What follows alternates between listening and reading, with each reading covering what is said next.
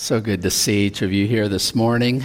We are continuing in our series of messages from the Gospel of John. The message became flesh. And we've reached the point, we're in the final 2 chapters of this gospel, where we're talking about how that message is being delivered through the events of the resurrection. I've been thinking, as I was looking at the passage we're going to be looking at today, what is faith for? Is it for celebration, for victory, for joy, for abundance? Is faith for those moments when we're shouting out songs of praise at the top of our lungs, when we're joyfully celebrating our King Jesus? Is it for those moments when God heals from an illness, when He grants us that new, better job we needed, when He enables us to purchase a home? Or is faith for the dark days, when you receive unexpected news that somebody close and dear has just passed away and they're gone? When you suffer a miscarriage? When the diagnosis is cancer and God does not heal? I'd like to suggest that faith is for both of these extremes. It raises our highs to glorious heights, and in the depths, it provides the buoyancy we need to remain afloat. No matter the tempest, no matter the darkness, it secures us through the darkness. Today we're going to look at some people on what I suspect was the darkest day of their walks of faith. We're in John chapter 20. And we're looking at the first 10 verses. I have titled today's message, Seeing and Believing. Let's start in verse 1. Now on the first day of the week, Mary Magdalene is coming early, while it is still dark, to the tomb. And she sees that the stone has been moved away from the tomb. So she runs and comes to Simon Peter and to the other disciple whom Jesus loved and tells them, they have moved the Lord out of the tomb, and we don't know where they've laid Him. John takes a different approach to talking about the resurrection from the other 3 Gospels, the Synoptic Gospels, where they describe a group of women going to the tomb. All 4 Gospels say that they went very early. One of the other synoptics talks about the sun having just come up, right when it was light. But John, instead of focusing on this group of women who is heading out at the crack of dawn to go to the tomb, he focuses on one individual. And this is common in John. You'll notice in his gospel, he takes a lot of time to look at individuals. And perhaps that's one of the reasons witness is such an important theme in John's gospel. He's not just talking about general information that's out there. He wants us to follow individuals in their encounter with Jesus and to participate with them in their witness to who Jesus has been. And Mary is a very significant person he's going to track with through this resurrection event. I wonder what that morning was like for her. If the other women, if they headed out right as the sun came up, John tells us that Mary was out before the sun even came up. It was still dark when she headed out. Perhaps she was the most eager of the whole group to get to that tomb. I wonder what that Sabbath was like for Mary. Kicking off the week of unleavened bread, that high holy Sabbath surely was the saddest Sabbath Mary had ever lived. Jesus had changed everything in her life. Luke 8:2 tells us that she had been tormented by 7 demons, and Jesus freed her from them. Her life was an absolute wreck, and she was at the mercy of evil forces that were only intent on destroying her life. And surely her life had no hope before Jesus showed up and broke her free from all of that. And she has just witnessed that Jesus die on a cross, spread out, buck naked for the world to gawk at, bleeding and in agony as hecklers at the foot of the cross are mocking him.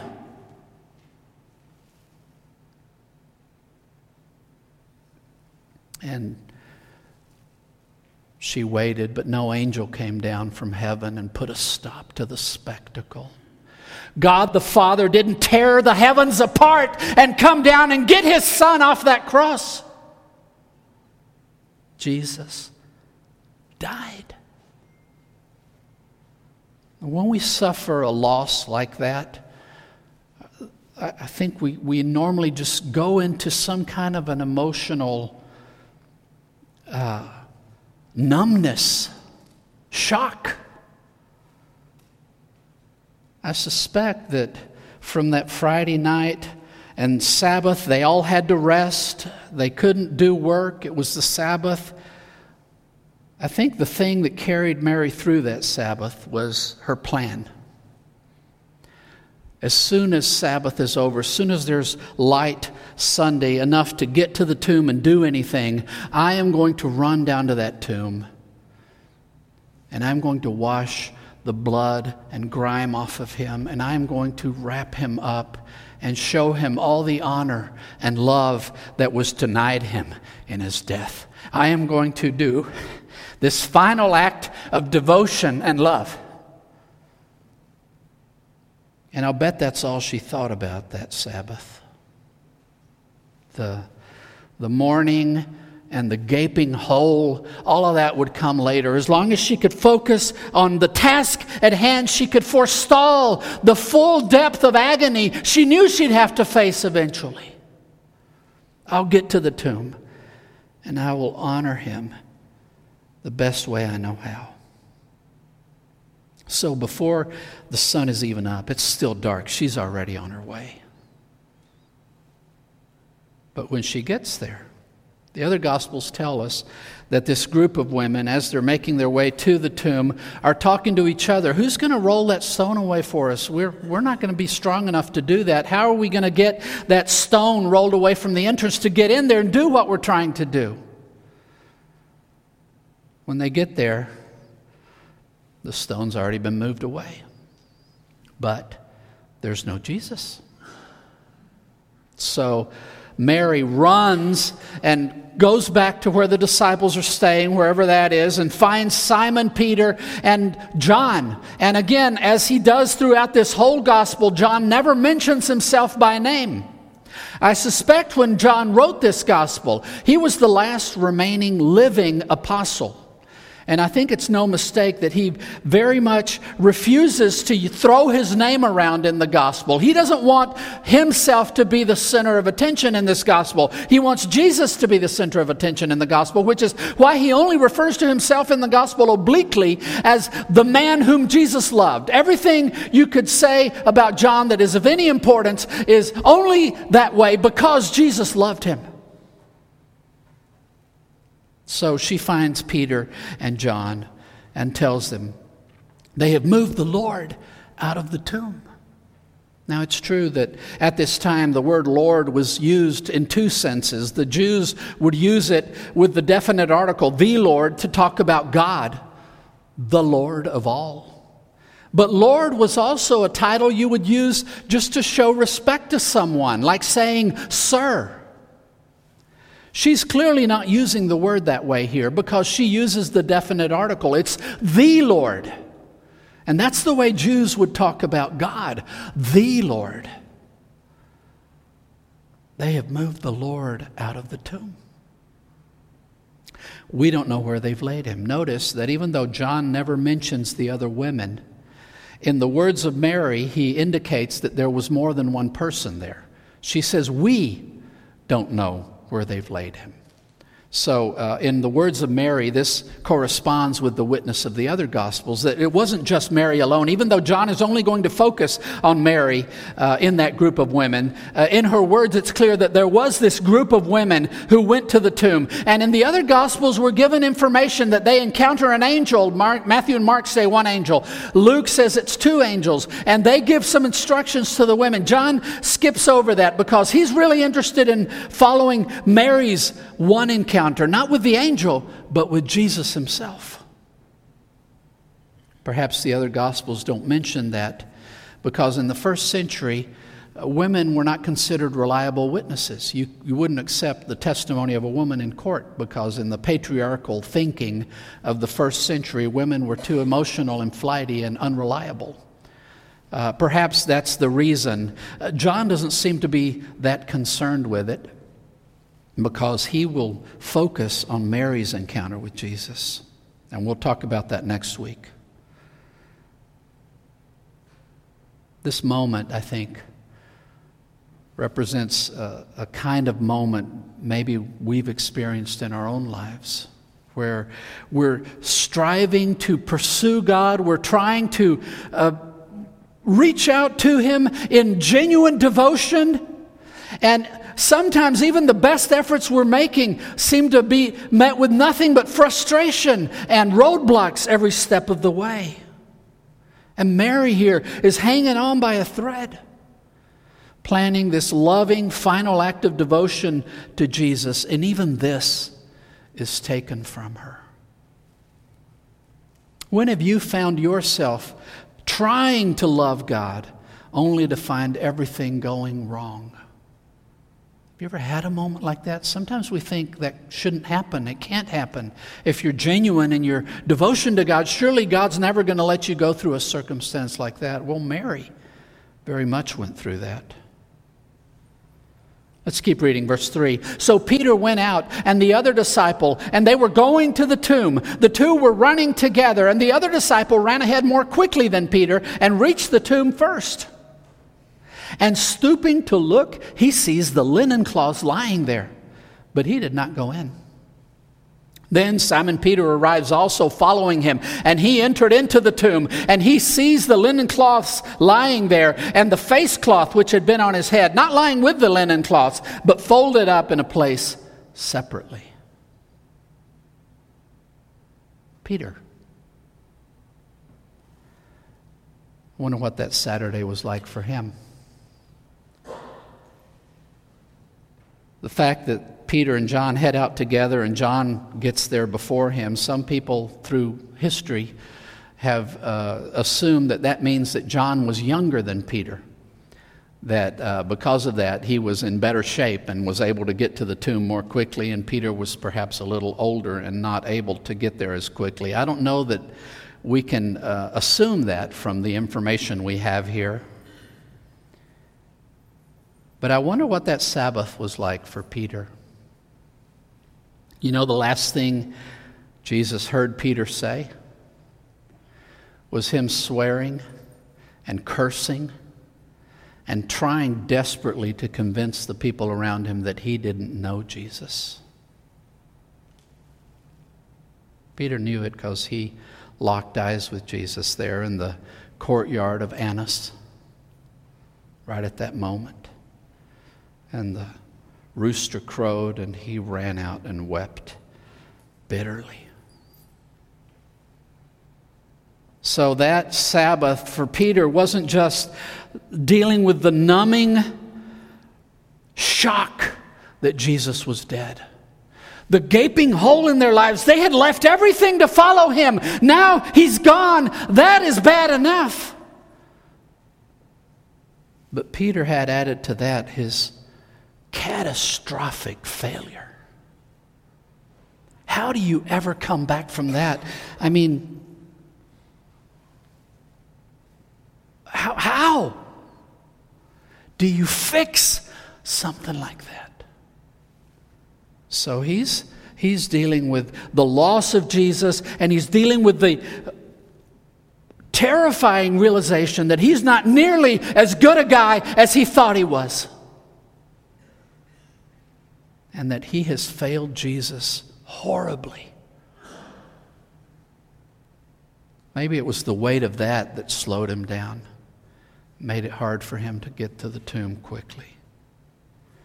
But when he gets there, he doesn't just peek in, and we're told that John stooped to look in, and that's because tombs like this generally were maybe a yard high, the entrance, so there's no way to get in without stooping.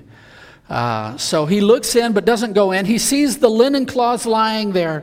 It doesn't go in, but when Peter gets there, he goes right in. And he not only is able to see, and these tombs would have some kind of a countertop type thing where you would lay the body to decompose. So John was able to see enough to notice that the linen cloths were there on the table, on the countertop. But when Peter gets in there, he sees that, there are the linen cloths, but separate from that is the cloth that had been used to cover his head. Not bunched up with the linen cloths, but lying separately. Some people suggest that when it says here that it was folded up in a place separately, it could also mean rolled in a place separately. And some suggest that maybe this headcloth was wrapped around his head like so, and that somehow when Jesus rose, he kind of just left the clothes behind and passed right through them in his resurrection, so that they were just left there crumpled on the table.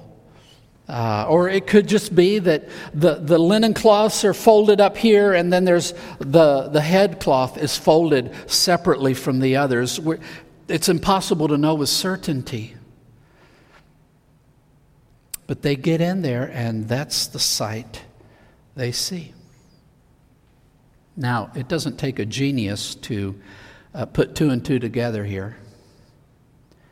Jesus isn't there. Now, how could you possibly explain that? Well, maybe one of the disciples took him. Well, obviously, no, because they just got there and they're as surprised as anybody else about it. They have no idea.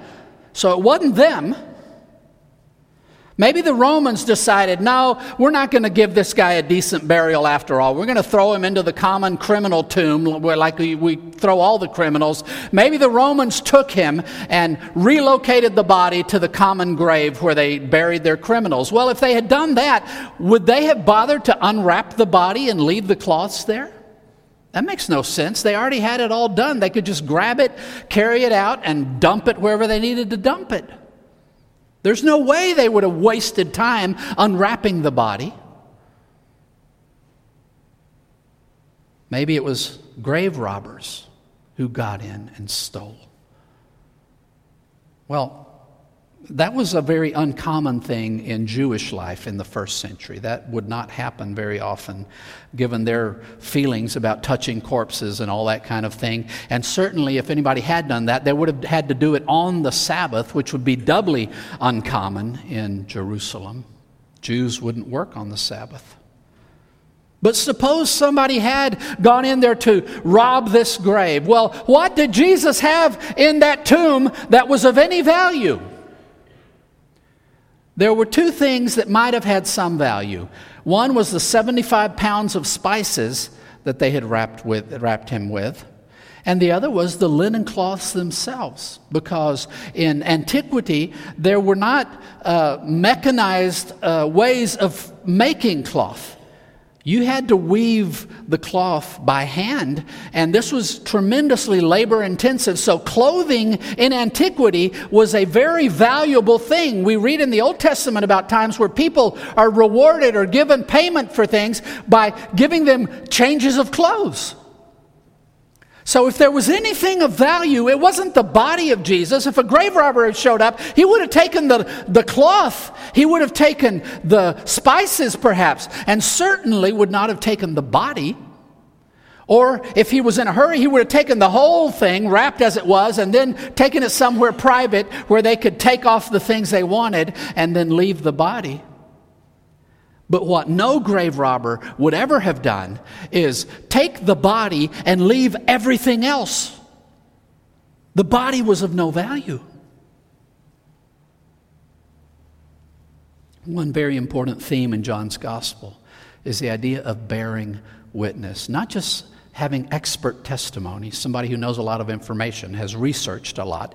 No, John is very interested in us hearing eyewitness testimony, what has happened that people have witnessed themselves. And what he's done here is provide us the eyewitness testimony of two men who were both on that Sunday morning inside the very tomb where Jesus was buried, and they both can verify that the body was not there, but everything else that might have been of value was still there.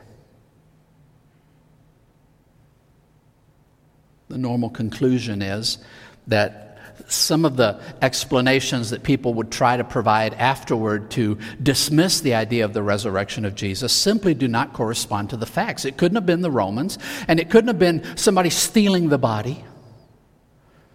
It wasn't a disciple, because they were as perplexed about it as anybody else. And John is providing two witnesses, which in Jewish thought was what was necessary to establish the veracity of a witness. He is giving his readers clear indication that when I'm telling you that Jesus rose from the dead, this isn't something that somebody else convinced me about. This is something I witnessed firsthand, and this is exactly what I saw that Sunday morning.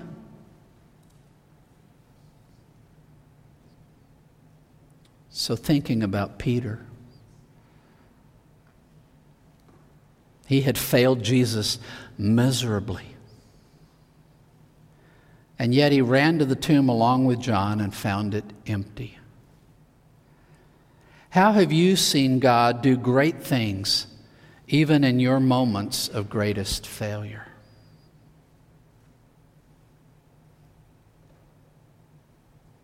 Let's keep reading verse 8.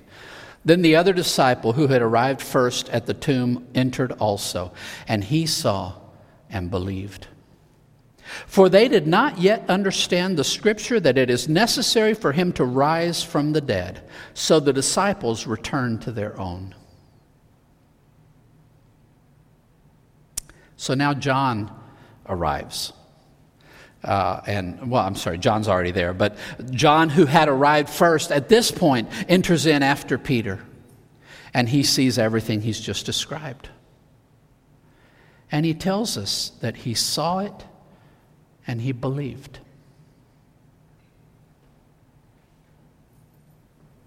When he saw that, he did the math. Okay, the Romans didn't take him. Somebody didn't steal this. None of us took him. Oh, you know what? Jesus did say over and over not only that he was going to be crucified, but that on the third day he was going to rise. Oh, Friday, Saturday, Sunday. Ooh, look at that. And he believed. He believed that Jesus had done what he said. Now, obviously, the disciples this whole time, on the way from Capernaum down to Jerusalem, he's told them 3 times that he's going to be crucified. Clearly, the disciples thought Jesus was being metaphorical. He often was. He taught in parables. He often said things that clearly were meant to be understood figuratively. You know, if you don't drink my blood, you will not live. The disciples were right to understand that Jesus meant that metaphorically. So they seem to think that this talk about dying and rising was some kind of spiritualization of some concept or principle, and they were still trying to figure all that out. But at this moment, John sees those cloths all there on the countertop, and he says, you know what? Jesus is alive. I don't know where he is.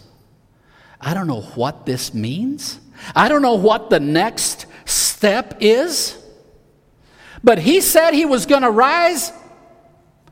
And John, looking back decades later, says, that's the moment. That's the moment I knew Jesus was alive. When I saw those cloths.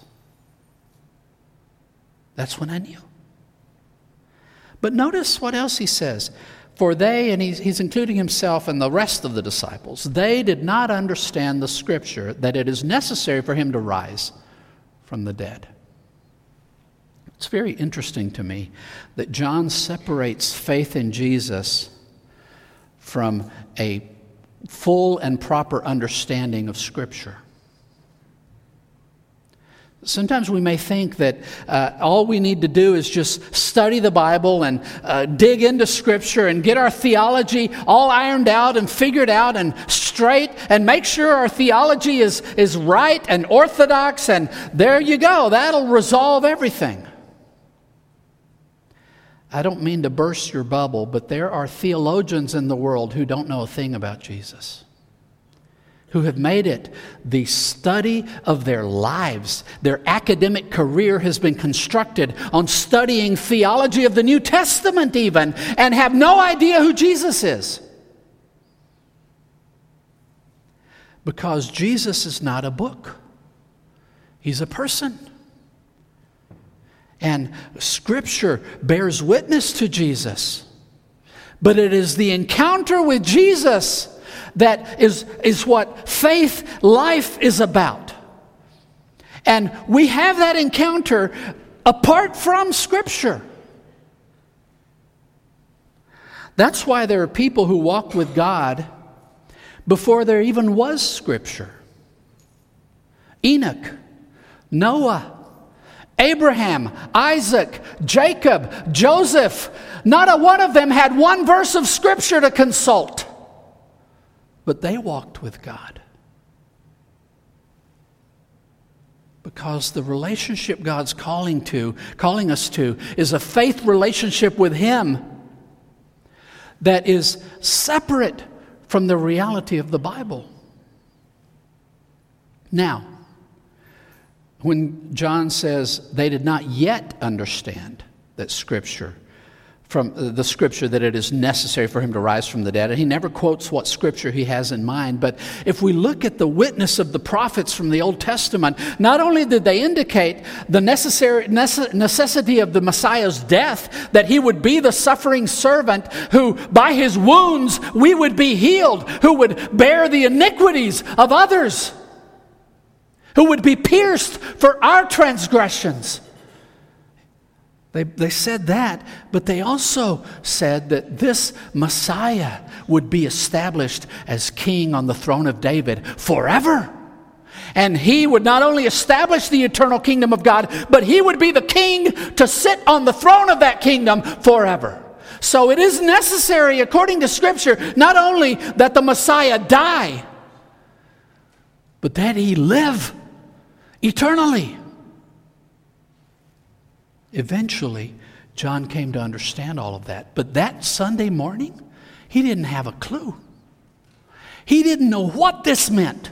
All he knew was Jesus, the one in whom he had put his faith and whom he was following, was no longer dead. He didn't know where he was. He didn't know what he was about to do. He didn't know what the next step in this whole crazy journey would be. But that moment he knew he's alive. And Jesus did all of this. He appeared to the disciples multiple times. John's going to mention several of these encounters before he ascended to the Father. And he's going to share with them, and Luke will tell us how he's going to open their understanding to see how the whole Scripture is tied up in him. So don't hear me wrong. I'm not saying that faith in Jesus means you don't study the Bible. I'm just saying that our faith in Jesus is what guides our study of the Bible. Our relationship with Jesus is what illuminates our true understanding of Scripture. We can't just study the Bible and leave Jesus out of it. We have to come to Jesus in faith. That's why the two halves of our walk in Christ in many ways our personal walk with God is prayer, where we are communicating with God and listening to Him. And as a church, we're doing this on Monday nights. We are asking God, reveal to us, what is your will? What do you want to see happen? And make us conform to whatever it is you're up to. And thank you so much of those of you who have been coming. I encourage you to continue doing that, because this relationship with God happens as we actually communicate with Him and listen to Him and talk to Him. And then from that real relationship with Christ comes the illumination that makes Scripture bear its fruit. We come to the Word of God, illuminated by Christ, and He opens it up to our understanding. John is in the initial stages of a crazy journey that's going to be decades long, the rest of his life, walking with the risen Lord. This is the moment he first understands that Jesus is alive. So they go back to the rest of the disciples, to their own people. John believed in Jesus, and his faith came before his understanding of Scripture. How have you experienced the same kind of thing in your walk with Jesus?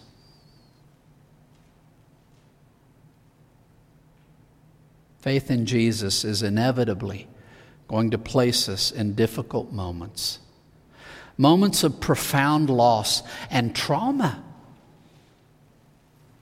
It's the nature of living in this fallen world, and loving God provides no protection, no exemption from suffering in this world, the way everybody does. As we strive to pursue lives of genuine devotion, the way Mary Magdalene was trying to do that Sunday morning, at times we will find that our noblest efforts and intents are frustrated. Sometimes we'll face moments of profound failure, as Peter did. Moments where we begin to wonder, just how far does God's willingness to forgive extend? Just how deep is that love? There are going to be moments where God seems absent, when we thought He would be present. But we can find, just the way John did, in the subtle signals of that empty tomb, that Jesus is exactly who He tells us He is, and that He is worthy of our faith, even in those darkest moments, because He truly delivers on everything He's promised to us. From this relationship with Jesus, grounded in faith, we then turn to the Scriptures, which He unlocks for us. And we gain from Him levels of understanding we never knew before. I don't know where you stand this morning. If you know Jesus the way John is describing, you know Him because you have put your faith in Him, and you may not understand everything about the Bible, you may not understand everything about yourself or the world, but this you know: Jesus is your Savior and Lord. If that doesn't describe you, I want to encourage you today to take that first step of reaching out to Him and saying, Jesus, I want to put my trust in You, my faith in You, and I want You to initiate me on this journey. I want You to unlock my understanding, and I want You to carry me through the joyous highs and the deepest lows of life. I want You to be the one carrying me through it all. If that's you this morning, don't wait another day. Begin the relationship today. Maybe you already know Him, and today there's been a reminder of some sort, something God is laying on your heart that you need to change or you need to adjust in your walk with Him. Whatever He's laying on your heart, do not resist. You can know, regardless of what anybody else may or may not do any day of your life, God is always seeking what is absolutely best for your life. There's never any reason to resist Him. This is our time to respond to His Word. We're going to have people at the back. Let's all stand, and I'd ask the people who are going to assist us in the back on either side where the blinds are, to provide just a little bit of privacy. If God has laid any decision or commitment on your heart, let me ask you to go to either side here at the back. And these are just people who are following Christ and just want to pray with you and encourage you. Take advantage of this time to respond in any way God lays on your heart. Come while we sing.